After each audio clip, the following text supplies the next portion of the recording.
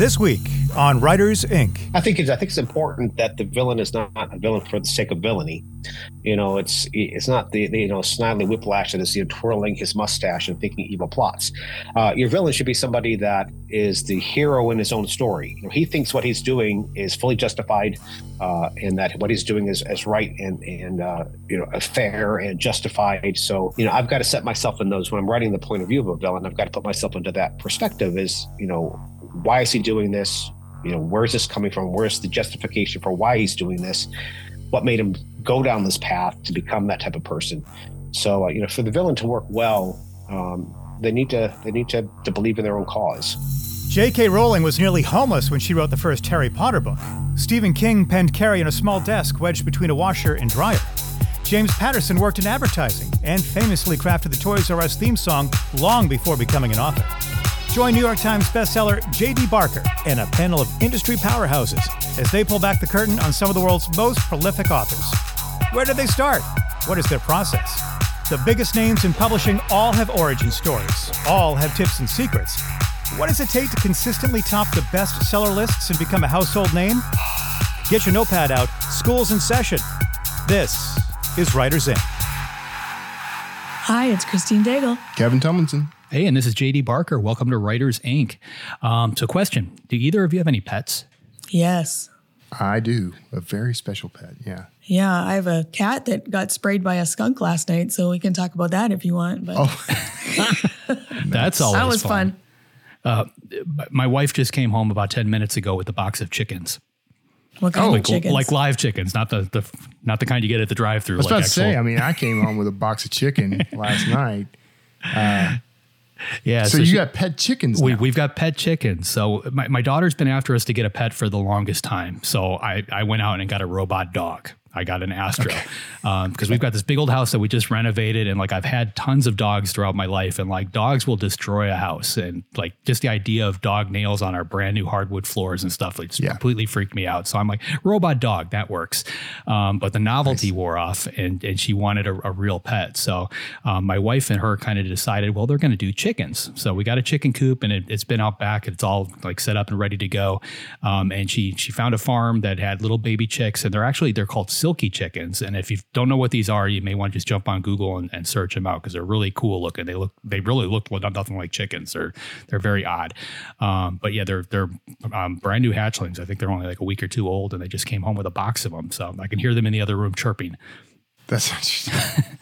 Yeah, so apparently we have to keep them. We have to keep them in the house for probably till about the middle of March or so, until it gets a little bit warmer, and then they can go outside to the chicken coop. And then once they're adults, they can stay out there in whatever weather. It doesn't really matter. But as babies, they need to get warm. You've got a whole ranch farm scenario going, right? No. No? Okay. We've got a lot of property. We've got about 2 acres, so we've got a lot of land.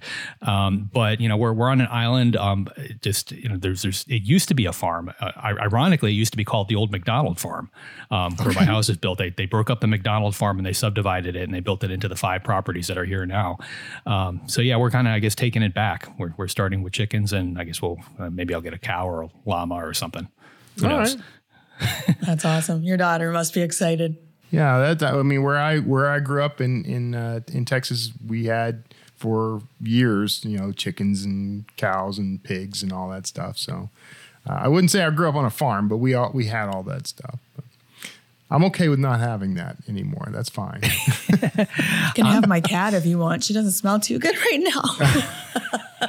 It is not a good smell. My cat came, she didn't get it too bad, but it was 11 o'clock at night. So of course the store next to us had just closed, and it's what do we have? I didn't have any peroxide. So it was a baking soda, warm water, Dawn bath. And she smells mostly okay this morning. Tomato juice. I didn't have that either. Oh, okay. Try vinegar, white vinegar. Keep it out of the dog's eyes. I just closed my bedroom door and I'm you're on your own. I'm sorry, you can cry out there all night. You're not coming in here. I'll check back with you in 6 months or so when that wears off on its own. Well, JP is off this week. So is Patrick. So Kevin, what do we have in the news? Yeah. I'm going to do my best to not butcher this in JP's honor. So a tentative agreement has been made between HarperCollins and the union. HarperCollins and UAW Local 2110 have reached a tentative agreement that will raise minimum salaries for all levels of staff and provide a $1,500 bonus to union members after ratification. So, and I am scanning and glancing through this article. This is coming out of the Authors Guild and Association of American Literary Agents, were the ones meeting with HarperCollins. Now, I've seen this make the rounds on the news. So it's finally over. At least 2 months, right? This was November, I think, when this all started. Yeah. Yeah, 2 months. It's a tentative agreement. So yeah, I'm just happy for both sides that this is coming to an end, and hopefully you'll get back to business as usual. It seems like the kind of thing that would be in HarperCollins' best interest, really, to solve in a very positive way. And I know nobody wants to part with money, and this can get really expensive really fast, but they could get credit here for agreeing to do the right thing, even if they were sort of, their hand was forced a little. There's something I'm curious about. Is HarperCollins the only one where the employees are unionized? Does Random House have this issue, and Simon & Schuster? And they're the only one of the big 4 or 5, however you want to look at it, that have a union. Huh. Yeah. And I know folks at Amazon have been trying to get a union together. I don't think that's ever actually played out, though, at least maybe regionally. I think they got it in one region, yeah, but that's been it so far. Oh, that's interesting. If they do that, if they have to do that region by region, that's going to be a long slog. And that sort of thing would dictate some of the choices Amazon would make about where they put facilities and where they do their hiring. So yeah, this is one of I really wish HarperCollins was a public company so we could see the financial impact of this. Do a look back on the quarter and just see how this has actually hurt them. Because agents stopped submitting to them. So all these books that they could have possibly gotten went to other publishers. Yeah.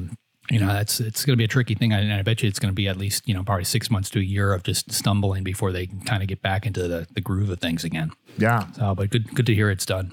Our next item up, by the way, is one dear to my heart, I have to say. So good on JP for finding this. Draft2Digital announces expanded library distribution to Palace Marketplace.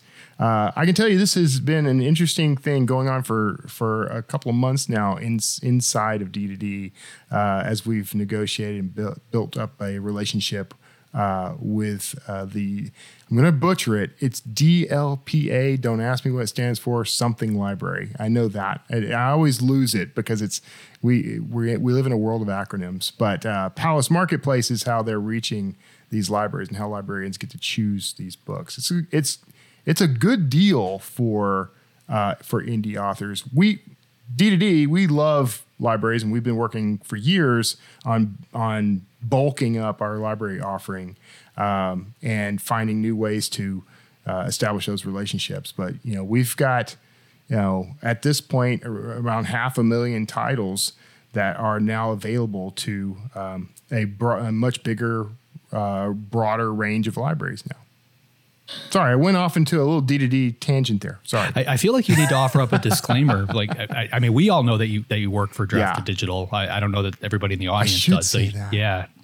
I mean, you're wearing the Draft2Digital t-shirt. Just in case you're tuning in. If you are tuning in for the first time, or if you haven't heard of me before, I'm currently the director of marketing and PR for Draft2Digital. I promise I had nothing to do with this article being chosen, but very proud of my company and what we do for the indie author community. So this is something that we're excited about because everyone at D2D loves libraries. We all discovered our love of reading from libraries. I think the first published paid thing I ever wrote, I wrote in a library using the library books for research and that sort of thing. So big deal to me and to everyone else.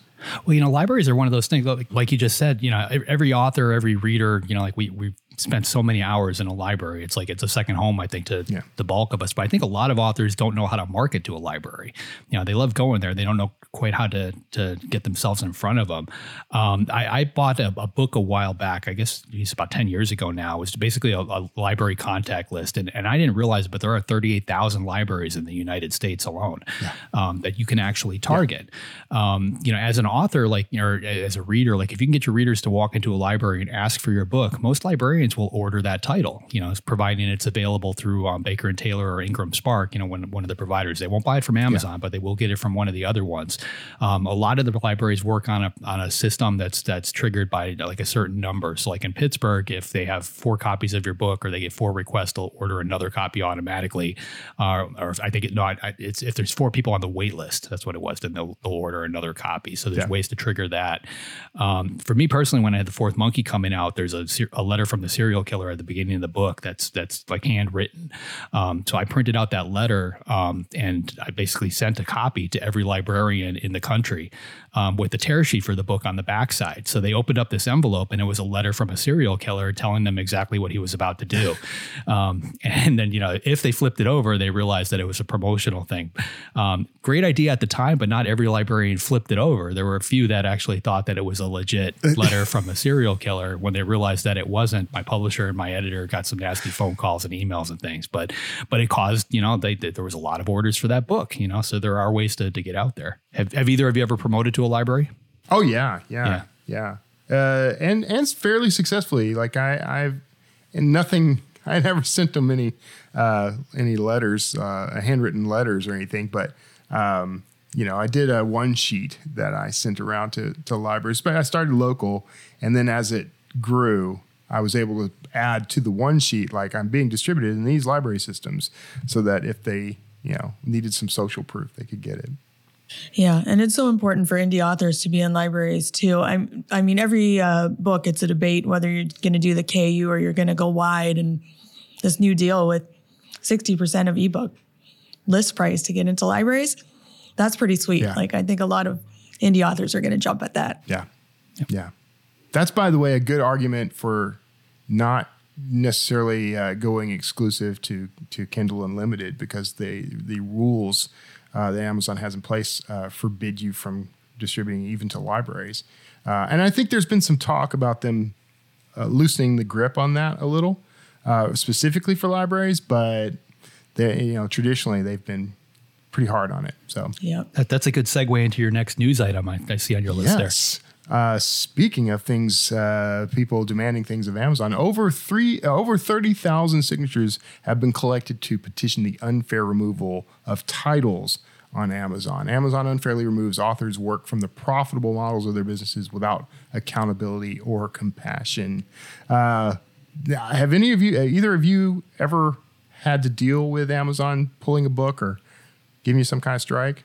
I have not, but I've been in conversations where this has happened to people, and it's, it's nasty. They'll have pirates basically who are just pulling the book and putting up copies, and Amazon will just take them both down, and let the authors sort it out. And it can take a long time. So make sure you have your copyright. That's kind of the fastest way to get that cleared up. Yep. I imagine it gets trickier if you're using a pen name, right? How do you prove that it's you if it's a pen name? Yeah. Yeah. With my pen name, I have the copyright is in the author name and also my legal name. So I have both of it. So you can just send that and say, here's the copyright. It's in my legal name. It's got the author name on it. And that should clear it up pretty fast. Yeah. One of the things that people have pointed out about this, and I think this is on point, is that essentially what ends up happening is the author ends up being punished for the piracy. Because, Amazon's policies are, if there's any sort of dispute, if they find if you're in KU and they find the book elsewhere, their policy is just treat it as if you cheated, and then they cut you off. And then it's up to you to have to dispute it, prove it, get the book taken down. So in effect, it does take a shot at the author if Amazon finds that someone else pirated the book. And there's very little recourse. It's very difficult to get Amazon to hear you at all, but also to deal with the problem. And I did actually have a couple of issues. I've had issues where my book got flagged or taken down because someone, the book, I had a book that when it was in KU, someone downloaded their free copy, and then they pirated that. And they did the most bizarre thing. They put the book back on Amazon, back in KU, and they took the exact cover and they shrunk it down and put it on a like green border. And then even though my name was still on it, they put their name at the bottom of the book as the author. And fortunately for me, it was really easy to get that one disputed because all I had to do is point out that it says in the copyright that it's my book. So they took it down. But their first response to that was to say, our policy is you're going to have to deal with it. We have to pull the book, and you have to get a letter from this person saying that they don't own the book. So, wow. So how are you supposed to do that? Are you the one who found it, or did somebody point it out to you, or did someone Amazon sent me? No, yeah, I had someone send me. They said their book had been caught up by the same person, and so they reached out and said, "Hey, just so you're aware, this person has done this with your books, a couple of your books," and so I was able to track that down. Otherwise, I never got an alert before that. On that book, on the second one, I got flagged and they actually took it down.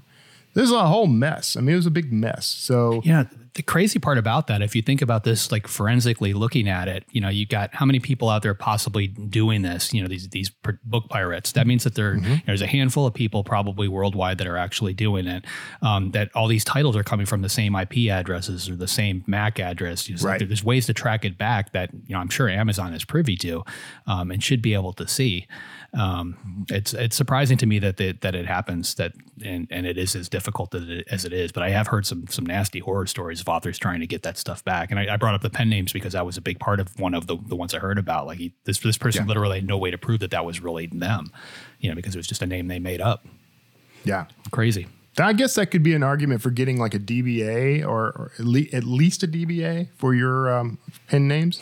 Yeah, I'm working on getting an attorney to come on the air just to talk about this sort of thing because it impacts a lot of stuff beyond this. Copyright being the most important. And a lot of authors nowadays are actually copyrighting their books in the names of trusts. Because as long as that trust is alive, then the copyright is held alive. And the only reason I even know anything about that is after working on the prequel to Dracula. Like Bram Stoker and Dracula, that's in public domain, and if it had been handled properly, it wouldn't be today. If it had been in a trust at the time or before that expired, it could have been salvaged and the family could still own that. But as of today, it's in public domain. So, wow, crazy problems. Yes, very crazy. The kind of problems that could potentially be a good thriller novel. And speaking of thriller novels, I'll let you write that one. This episode is brought to you by our amazing sponsor, Laterpress. Laterpress is a platform built to help authors declare independence. It lets authors create digital books and sell them directly to readers through a branded website. Laterpress is free to publish on and doesn't take any commission on direct sales. It's one of the most effective ways readers can directly support authors they love. Get started today at laterpress.com. So JD, who's up this week? This week, we've got James Rollins. He's the #1 New York Times bestseller of over 40 novels. His latest book is called The Cradle of Ice, which just released. Here he is, James Rollins. Hello, and thank you for being on the show. I appreciate it. Thanks for having me back on. It's good to speak to you again. We've spoken under different circumstances, so it's nice to be speaking with you with Writer Inc. Yeah, back in 2019, you and I had a chat on the Wordslinger podcast, my old show. So I want to jump right in. There's a lot of things I want to talk to you about, but we are, of course, here primarily to talk first about your new book, The Cradle of Ice, which is the second book in your Moonfall series. And this is correct. Back in 2019, Jim, you and I talked about, you actually mentioned at that time that you were thinking about or possibly even working on already a fantasy series, because you're best known for your thrillers, Sigma series, which is one I'm a big fan of. What was it that caused you to decide you wanted to do fantasy? Well, it's again, you were not the first one to ask that question. Of course. No. I got it was the most common email question after that. Like, what are you doing, Jim? Well, let me explain. I've written 2 books a year since the beginning of my career. So I'm on my 47th book. I've been writing now for just a little over 20 years. So roughly about 2 books every year. And I've always done like my thriller, whether it's a Sigma Force thriller or maybe a standalone every now and again.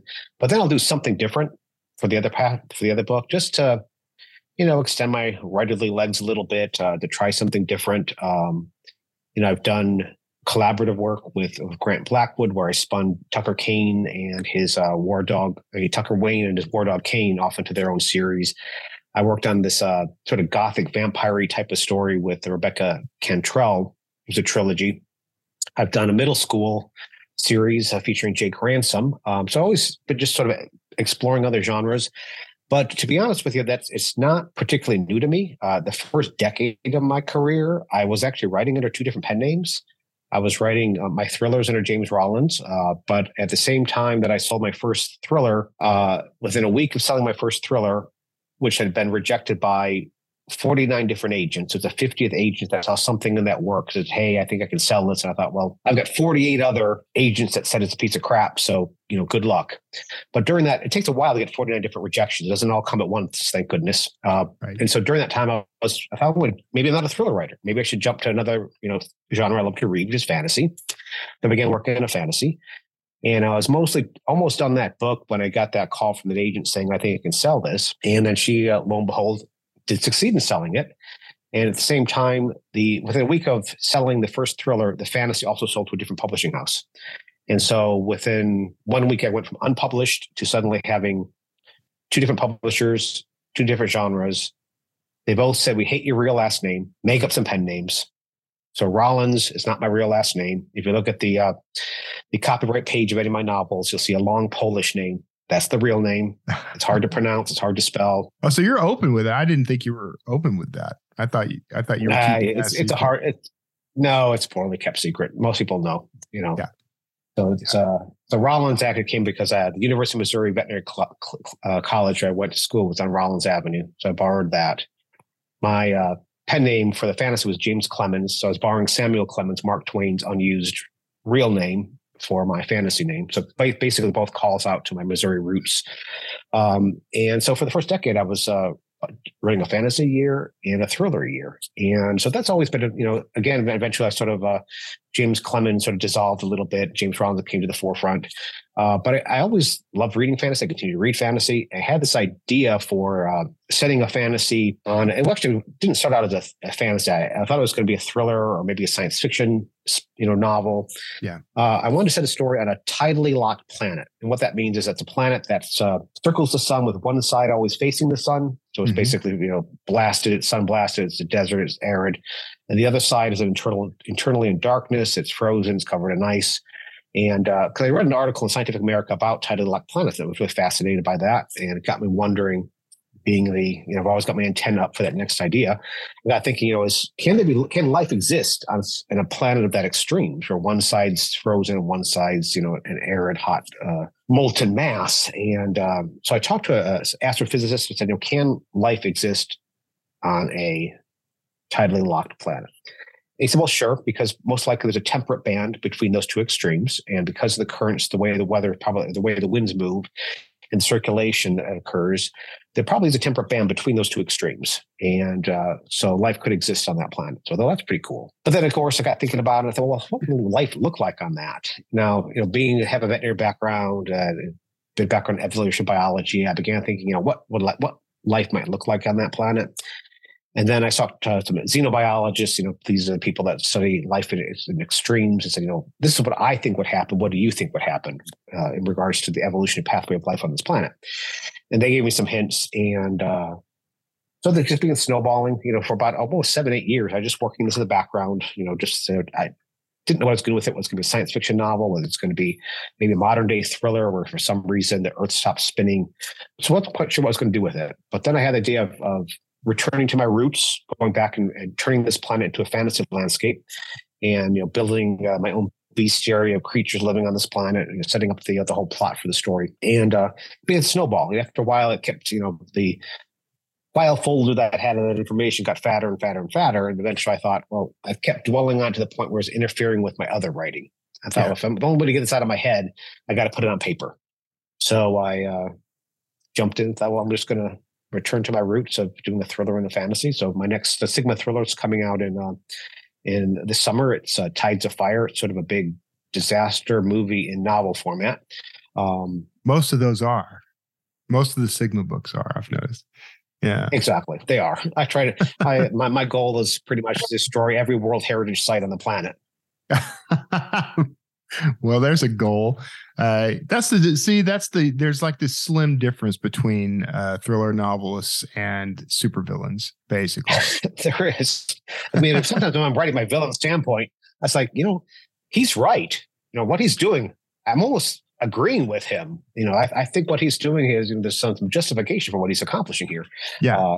So yeah, there's a certain amount of psychosis that occurs with writing. See, that's a very good thing to bring up. Because I've seen, and especially like in the Marvel movies, there's this whole thread of, the supervillain is kind of right. Maybe their methods are abhorrent, but their philosophy is kind of right. Now, do you think that's a critical part of a villain? I think it's important that the villain is not a villain for the sake of villainy. Yeah. It's not the snidely whiplash that is twirling his mustache and thinking evil plots.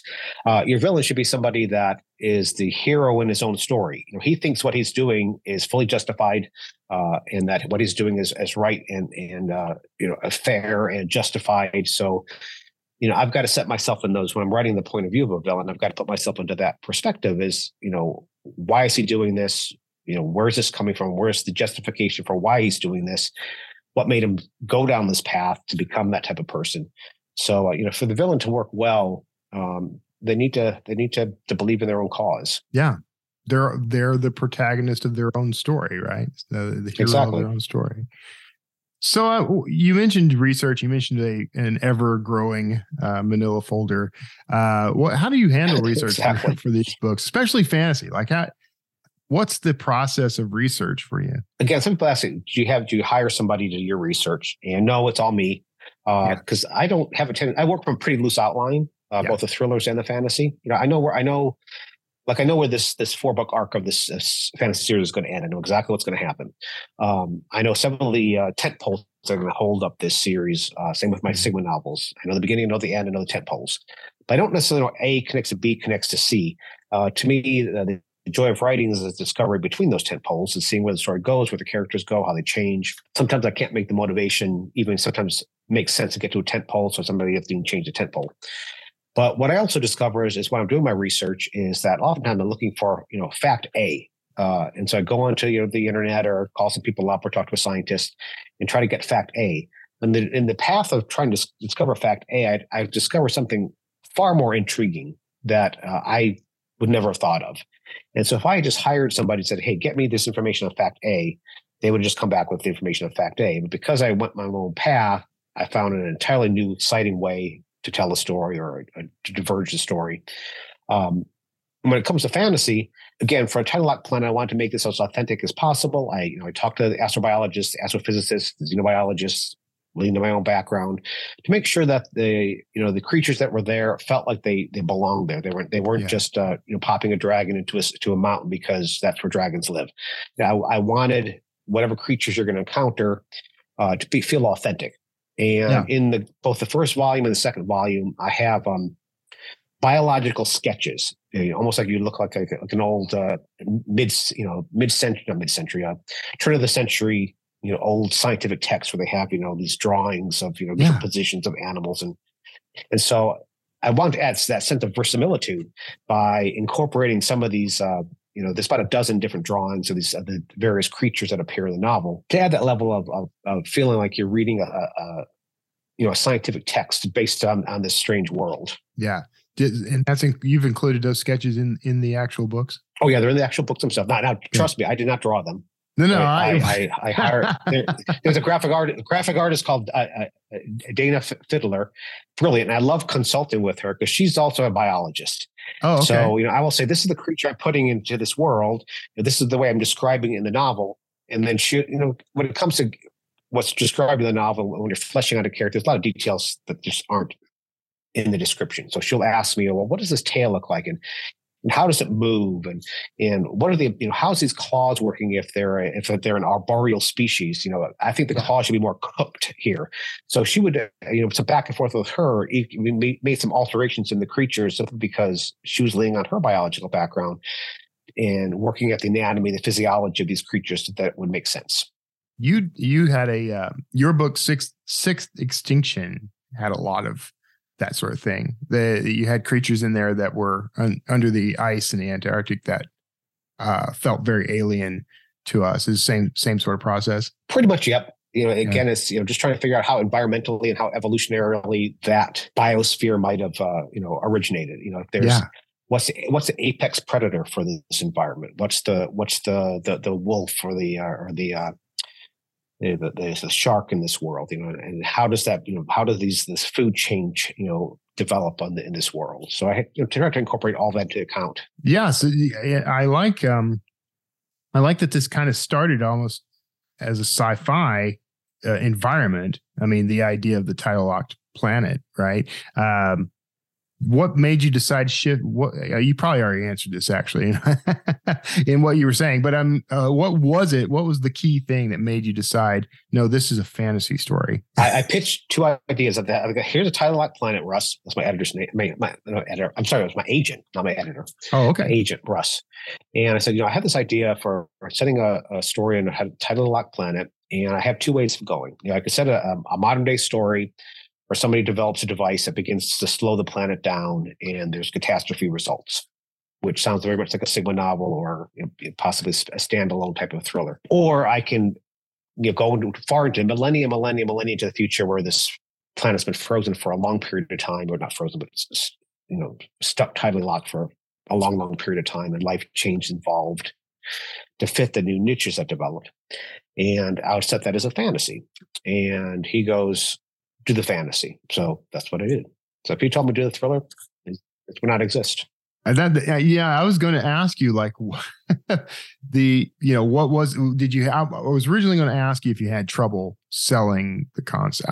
By now, you're a known commodity. People are going to take a gamble on you. But I always wonder when authors switch genres or experiment in a genre, like, how challenging is it to get the publishers interested? I'm not going to deny that there wasn't obstacles. There wasn't, a little bit of convincing. Yeah. And I had a whole Bible worked out with it, had some of the drawings, and I laid it out as thoroughly as I can to try to whet the appetite for that publisher. Okay. And luckily there were multiple publishers that were interested in the series. So yay. But again, because especially HarperCollins, who I've been with at the beginning. I love HarperCollins. I've been with the same editor for the entire length of my career with HarperCollins, which is just doesn't happen in the publishing world. You generally notoriously switch editors fairly frequently. But I've been with Alyssa was the one that bought my first thriller, the one that was rejected by 49 different agents. She was the one that picked it up out of the pile and said, I want this. And then she's the one that just edited Tides of Fire that's coming out this summer. So she's been there from the beginning of my career. And so they've sort of used to me wandering off the path a little bit into other genres. So it's not particularly surprising. I'm sure there's some board somewhere in a boardroom, somebody's going, oh God, what is Jim doing? But they support me, so I can't complain. I remember seeing an interview with, I think it was Matt Damon, who's, they asked him, like, why would you make a film like, this wasn't the film, but like, why would you make Good Will Hunting when you could make The Martian? Those are not the films that he was asked about. But, and he says, I make The Martian so that I've got the money to go make, a Good Will Hunting or something. It seems like the same kind of thing. Yeah. Totally the same thing. Is the writing process for a fantasy book very different from writing thrillers? Totally different. That's what I liked actually in my career was having the two different genres, because and one year I tried to write a fantasy and a thriller the same year. It's when I wrote the sort of the first prequel to the Sigma novel Sandstorm.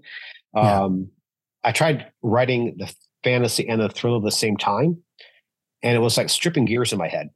Just because you have the staccato pace sort of thriller going on, and then you get the more prose rich world building fantasy. They're just at two different speeds. Yeah. And it was hard just trying to get my mind, switched into that gear.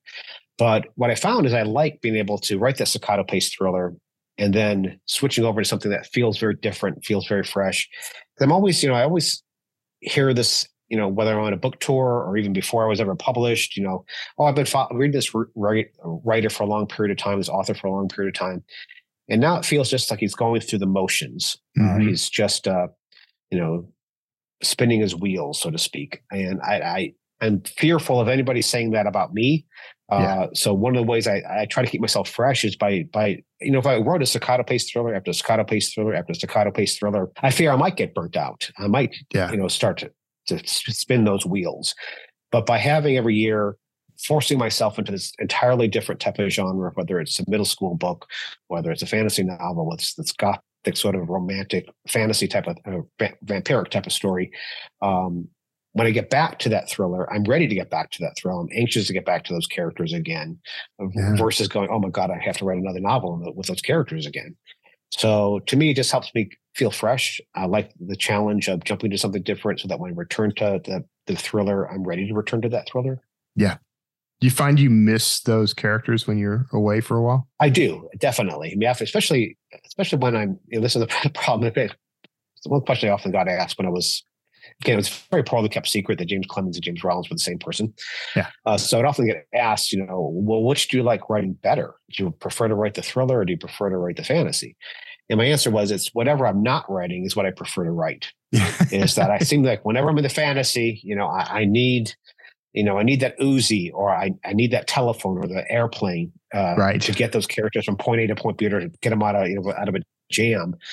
Yet when I'm writing a thriller, I'm thinking, gosh, I need a magic wand to get Gray and Company out of this jam, because I have no idea how to get them out of this corner I just painted them into. So there's pros and cons to both. And it seems like whenever you're writing, the cons seem very prevalent while you're actually physically writing that novel. I'm looking forward to seeing the Sigma novel where they have some sort of magic wand that gets them out of trouble. Exactly. It may happen at some point. Hey, elves with Uzis, I think, would be fun. That would be a lot of fun. You mentioned earlier that you ended up working on the two different genres at the same time. I mean, is that typical for you? Do you usually write more than one book at a time? No, never. That was a learning experience. Even if I was writing, the end of it. Some years I do write. That was the end of it. No, and that's just the way my mindset. I've heard other authors that are able to jump between novels. I cannot. I've got to go. People go when you write your novels, you jump between scenes. Like you go, I want to write the scene and then come back and fill in the gap. I've got to write from point A, to point Z. It's got to be orderly. I don't understand how writers can jump into to point F when they haven't got there yet. And I remember when I took the SAT, you always get that instruction when you're beginning any type of test, if you have a problem with a question, skip it and come back to it later. Mm-hmm. I cannot do that. I never could will either. Stay on that question until I have an answer. Right. Time's ticking by. I don't care. I got to answer this question. That's right. To me, it's got to be, so me, it comes with novel writing the same way. It's also, I'm so immersed in the story. Mm-hmm. I'm living that story. It's running like a movie in my head. I think about it constantly. It wasn't just when I'm writing the day. It's always in the back of my mind. I'm always thinking of how things are going to change, or what did I write yesterday, and how I'm going to change things tomorrow. And I've got to fully live in that world while I'm writing the novel, to try to have two of those things going on in my head at the same time. Like I said, I tried it once, does not work. So do you read other fiction while you're writing? Totally. I'm still an avid reader. I still understand writers that say, I don't have time to read. I write because I love to read. When you're reading, you're going to see how an author handles that problem. And it begins to sort of untie that knot that formed in your head during your writing day. Yeah. And so, I constantly, when I'm reading, I will jot down cool phrases. I will see an author, just the way a paragraph structure. Like, I didn't know you could do that with a paragraph. Yeah. I'm going to do that. So I just add that to my, my little toolbox of things I can do to hone my writing. So the reason I finally got published, I think, was just writing and reading every day. Is that my prose became stronger. And even today, I still do that. I still love to read. I like to see what other authors are doing. I like to hear, intriguing things they're doing with prose, intriguing stories they're doing with character development or plot. And I think, especially for genre writing, you have to read deeply in the genre even before you start writing in that genre. But I think you also need to be current. Is that if, what the genre was like 20 years ago when I first started writing fantasy is not the genre that is fantasy today. So if I wasn't reading concurrently through there, I'd be writing stuff that felt, 20 years old versus something that feels current and of this time. So, it's important, I think, that if you're going to write in a genre, you need to keep your finger on that pulse, or else you're going to lose it. Yeah, I mean, I think that's an author trait. We love story, and we want as much of it as we can cram in our brains at one time as possible. Exactly. Is there ever anything like, have you ever started a book and something drew you away from it? You decided to stop writing that book, walked away from it? Oh yeah. I mean, there's times I will start writing something and I just know it's not working. Yeah. And so often it's that other thing, and it's those other projects. A lot of times I'm just sort of dabbling with, and many of them end up on the cutting room floor. It takes that moment of that aha moment where you go, this is a story this is the one I want to write. Of all these options I had for that other story, this is the one I'm going to write. And pretty much the other ones, once they've been negated, I just very, very seldom will take that and move that to the next year. Once I've negated it, it's just gone. I'll by the time I'm ready to do that next book next year, I have a whole nother list of ideas for what I do for that second book. There's a lot of stuff on the cutting room floor. So you'll occasionally pull that stuff back out. Are there any of your novels that started as some scrap of discarded verbiage that you came back to? Occasionally. Most of the ideas they build like through that snowball effect where you get the idea and it begins to roll a little bit and gets more and more added to it. And once it starts a certain level of momentum and size and weight and depth, that I feel like there's a story there. But oftentimes, like I said, some of those ideas, I think they're going to be a perfect snowballing effect, but they never snowball into anything. Yeah. But what will happen, and this happens a lot, is that these little ideas that I thought were going to be a cool novel, I will use them in short fiction. I find out that this does not really support a full novel, but it'd be a really cool short story. Yeah. What's the timeline for you? But when you start a book, like start to finish, what does it typically take you to do that? Well, it takes me, and I'm pretty regimented. I don't know. Maybe it's because when I first started to write, I had my veterinary clinic going, and I had very narrow cracks in time in which to write, so I had to be fairly structured with it. And I still somewhat am. Maybe that's just the scientific background of me. But I allow myself 90 days of research on a novel. And that's not just research, but also it's where I put that skeletal plot together during that 90 days too. But the 91st day, I've got to start writing something. Otherwise, I will just keep researching and realize there's not anything happening. And there's overlap. So while I'm researching one novel, I am writing the other. I have no problem with researching another novel while writing something currently. I just don't want to write both at the same time. Oh, that's interesting. So I will like right now. I finished Tides of Fire, which is the book coming out in August now. But at that point, I was already doing the structure for the third book in the fantasy series. So by the time I'm done that thriller, I pretty much have everything ready to go. So I don't have too much loss. Maybe I'll take a week or two off between the two books just to get my head into that new space. And then I'm ready to jump right in because I have all the things set. Now, while I'm writing this third fantasy novel, which I'm almost done with, I'm also working on now the story which will be my 2024 Sigma novel. So there's a little overlap. So basically, it's 90 days to get back to your question. 90 days of research, 6 months of writing, and then about a month or back and forth with the editor and getting things polished up. A month. That seems speedy for back and forth with the editor. When you have the same editor for 20 plus years, right? We have learned a shorthand with each other. I know what she expects, so I give her that. The first novel I gave her, the one that was rejected by 49 different agents, there was a long letter from the editor on that one. Subterranean deals with a group of characters that are dropped 2 miles underneath the earth. I threw in some monsters and shook. That was the plot. Okay. And the characters didn't get down that hole until page 125. The time they finally got down that hole, because all the pre-story and getting the characters developed and getting all the plot. She says, no, Jim, you got to get those characters down that hole by page 50. You need to chop out 75 pages of your front part of your novel, which again seemed impossible to me. Like every word's golden. How could I possibly take anything worse? So I said, look, listen, I've got them down the hole by page 100. She said, I said 50. Trim. Look, they're down the hole by page 80. I said 50. well, then I change margins and font size and, try to cheat that way. Look, it's 65. And no, it's got page 50. So now if characters are going down a hole, I know Liz is going to want them down that hole at page 50. So before I give it to her, I had those characters down that hole by page 50. So we're going to have to wrap up. Sure. Just like last time, I really enjoyed chatting with you, but I do have one final question for you.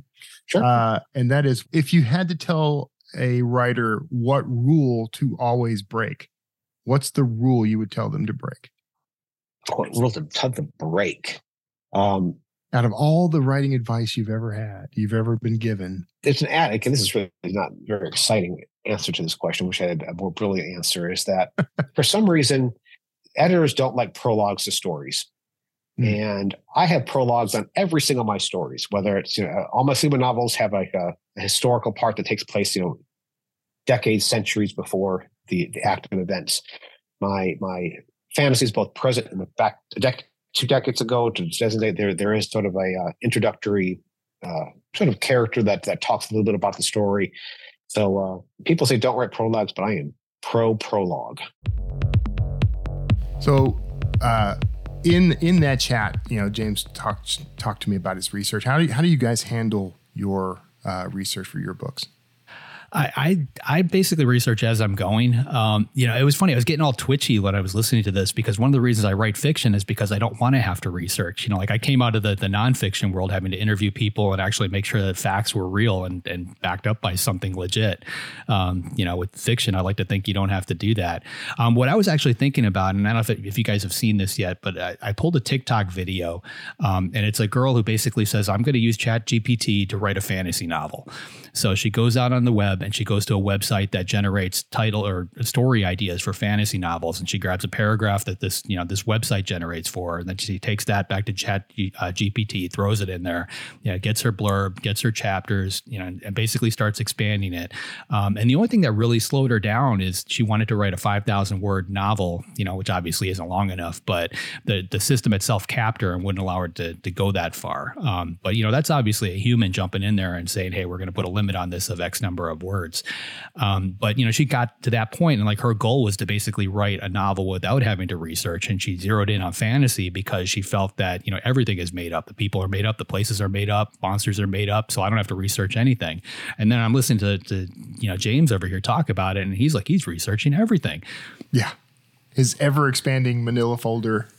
Yeah. Yeah. But, I was like 90 days of research and plotting while he's writing another novel. And I was just kind of envious of that because I'm like, I don't know if I could do that. I research as I go along too because I'm like, I just kind of grab it when I need it. But do you do that? Do you imagine your next novel while you're working on the current one? No, I don't because while I'm in a book, I'm in that book. But in terms of research though, like I'm always researching. Like it's just an automatic, it's an instinctual thing for me now. But, every thriller novel I ever wrote started with, every book starts with the title for me, by the way. So I come up with the title first and then I figure out what the story is from that. That's just my quirk. But the research part of it is stuff that's been in, my brain and in my files for years. I come across some interesting article or video on YouTube or an old episode of That's Incredible or something, and that's the launch point, and then I'll do some quick research to kind of make sure I know and understand what it is I'm talking about, and fill in some gaps maybe in my knowledge. But yeah, for the most part, I don't spend a ton of time researching because, like JD, like it's fiction. So I will a lot of times just start with something, and then I'll veer off into something completely fictional. What's really been interesting is how often people have contacted me to say, I read your book and I went and looked this up and I was so fascinated to find out more about that thing you wrote about that I completely made up. So I think, fact can imitate fiction pretty often. I've been able to, I've tried writing multiple books at the same time, and I can't do it either. Like I can't be in the writing process with two different books. What I'm doing right now is I'm writing my book in the mornings. And then after that, the rest of the day I'm spending on the stuff I'm working on with co-authors. I've got, I think, 8 different titles right now that are in the works there in various stages. But I can make that distinction, like I can make that separation. What I tried doing in the past was writing one book in the morning and writing another book in the afternoon and things like that. That just doesn't work for me.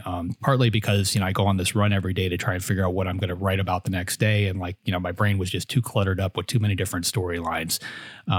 So I couldn't do that. But researching another novel while I'm writing one, like as long as I structure the day properly, I can do that. I feel like I'm not organized enough to be able to research ahead of time. I just got to do it as I go. But one thing I'm always curious about is when he was talking about talking to experts.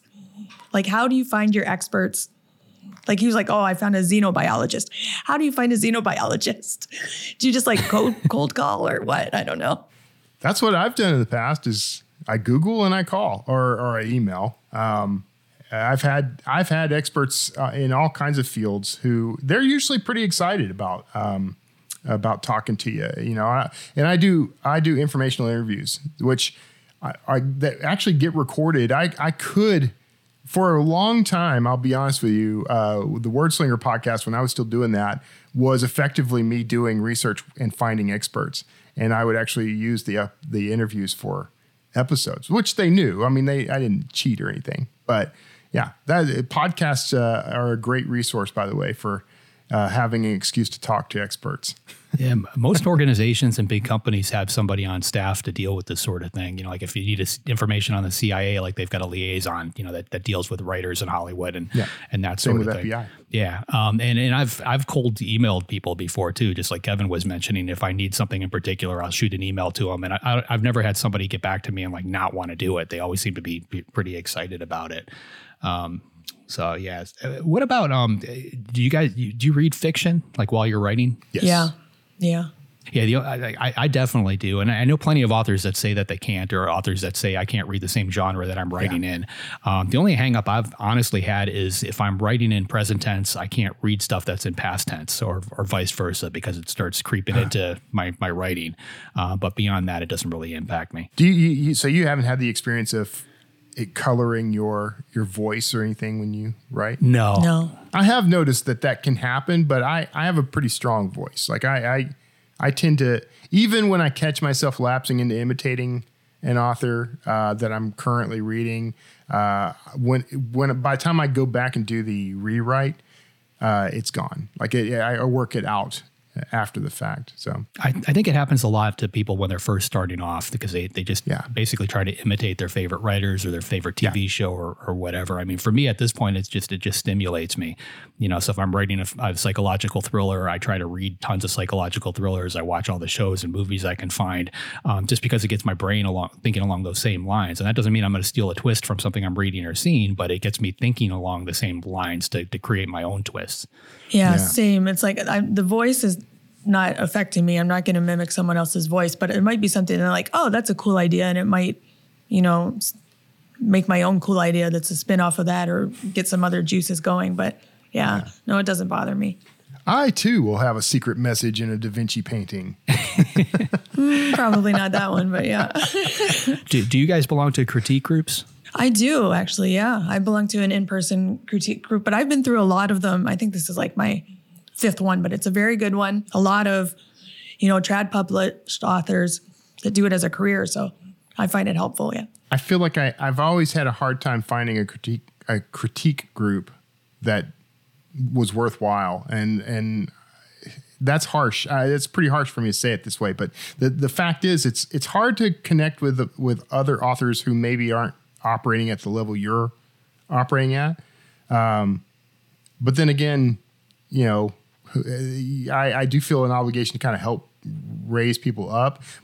Every critique group I ever got into was really just, would you read my book and tell me how great it is? And so I never resonated with that. had a hard time with it. I've found that writers tend to give very different feedback than readers do.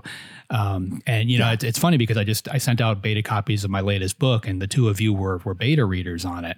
And 4 of my beta readers were just readers, you know, like they just read a lot of thrillers. And like I got different feedback from those 2 different groups. And like to give the audience here an example, there's one scene in particular towards the end of the book where I had to get somebody out of a pair of handcuffs. You know, so I gave the guy a dislocated thumb and basically let him just, you know, do that, get out of the handcuffs and move on with the story. None of the readers flagged that as an issue, but the 2 of you honed right in on it and said, you know, this works, but seed it in somewhere earlier, you know, which is what I ended up doing because it's an easy enough fix. But, you know, that's the kind of thing I'm getting at. Like, you know, readers and writers tend to catch different things. I was trying so hard to read that like a reader. I was like, shut that writer brain off. I guess we just can't do it. I know.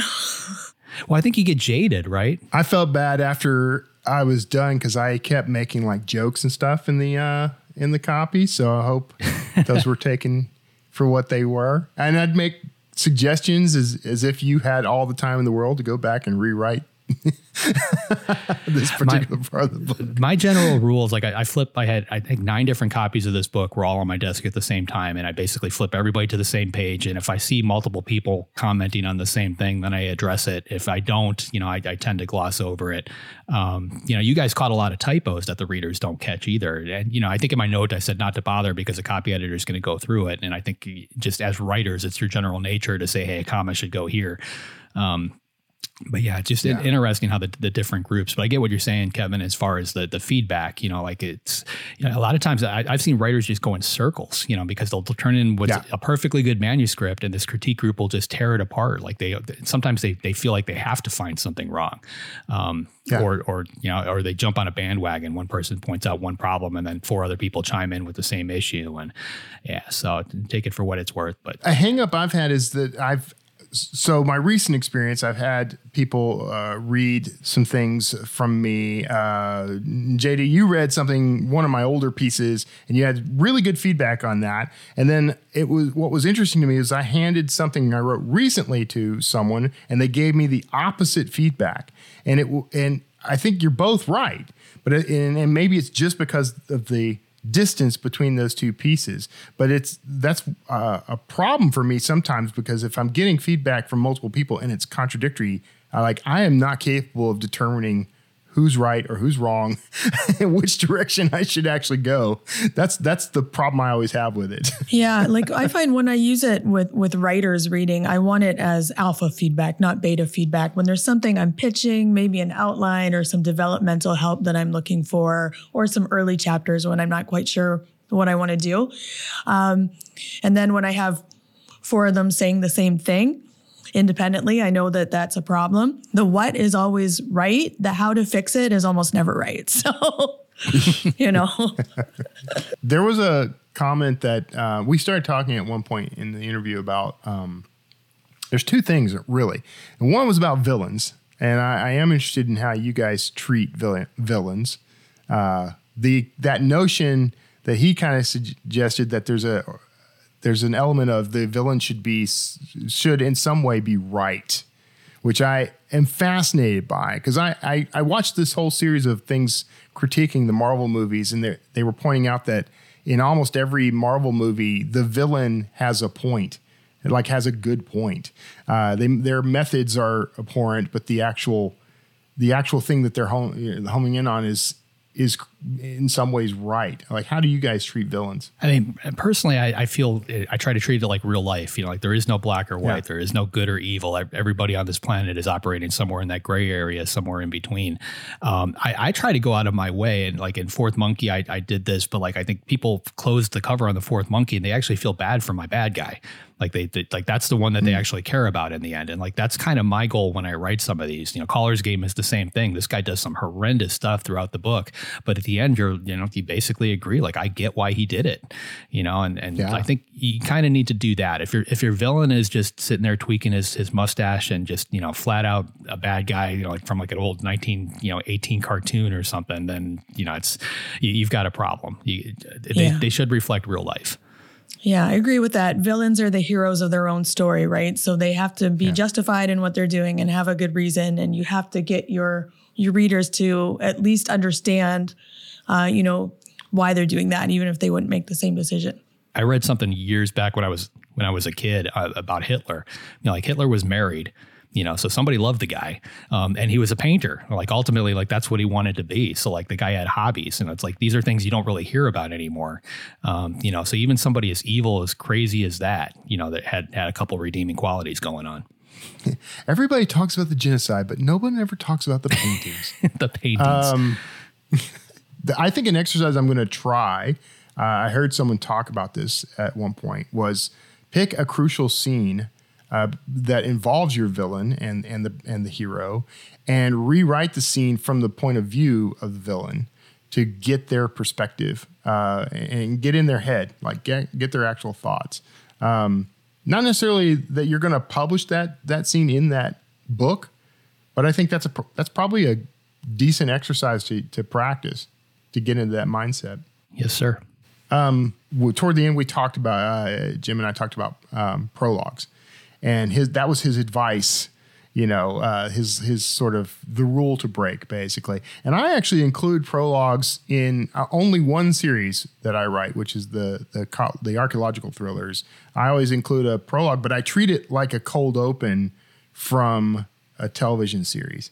And I've taken some criticism for that from people over the years, but that was always, when I started doing it, that was my way of quickly introducing all the elements that were going to be different so that I could get back to the bottle that Kotler and Denzel are in and tell that story. So I'm curious what you guys think of prologues.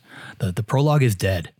To a certain extent. So if you talk to an editor, most of them will tell you if they see a prologue in a book, the first thought in their head is let's figure out how to get rid of this and tell this part in another way. A lot of that is genre specific. Sci-fi, in a lot of ways still needs a prologue to set, because you're building a world, you're building so much stuff. That said, in the thriller world, there's different ways to do it. Like the book that I'm working on right now, I basically created a prologue, but it's in the form of a transcript from a police officer walking a crime scene. It's like the written transcript of his audio from 4 years ago. So it's only 2 pages or so long, but it sets all of the scene, and it's a prologue for sure. It's just it's done in a different way that people haven't seen, at least not on the regular basis. So I shoot for that. Just call it chapter 1. Nobody will know. But I think, I think prologues are, if they're necessary, they're necessary. I'm curious, do you write your prologues first? Are they the first thing you write or the last thing you write? I'm a very chronological writer. I start at the beginning and I write to the end. And so, the prologue in those books, the prologue is the very first thing I write. It sets up the problem, My reasoning on this is, like I said, it's like a cold open from like a detective show or cop show or something. It doesn't usually involve the characters that everyone knows. My reasoning is that most people are coming in having already read some of the other books, and so this is a way to kind of drop them in the action and start from the actual impetus of the story. But I get it. I mean, I understand where JD's coming from, that this isn't something and in fact, I don't do it in any of my other books, only in that one series, but I established it in the very first one. And so it's kind of the rhythm of that series. So if it works for the series, it's worthwhile. I mean, one of the things that I used to have to do as a book doctor is, I would take the prologue. And a lot of times it's very important information. It's stuff that needs to be communicated, and that's why it's there in the first place. I usually found a way to take it, chop it up, take this paragraph and seed it in somewhere else in the story, treat it as a flashback or, a quick little reference back or something. Find some other way to tell that information. Basically, whenever I look at any type of book, if I have to do an edit on it, I try to figure out where the action starts. Where's the hook for the reader? Where do we really want to start this book? And most of the time it's chapter 2, it's chapter 3, it's somewhere a little further on than where the author thought it needed to be. But again, at the same time, a lot of that information that came first needs to be told, just not necessarily in that order. So I try to find a more interesting way to do it to keep the pacing going. Yeah. Yeah. Nice. Fair. Right. Awesome. So JD, who's up next week? Next week, we've got Daniel Suarez coming on. He's the New York Times bestselling author of numerous titles, including one of my personal favorites called Demon. His latest is called Critical Mass, and it releases on January 31st. Great. If you'd like to be notified as soon as new episodes publish, make sure you go to writersincpodcast.com and sign up now. We'll see you next episode and have a great week of writing. Thanks for listening to this episode of Writers Inc. Access the show notes and leave a comment at writersincpodcast.com.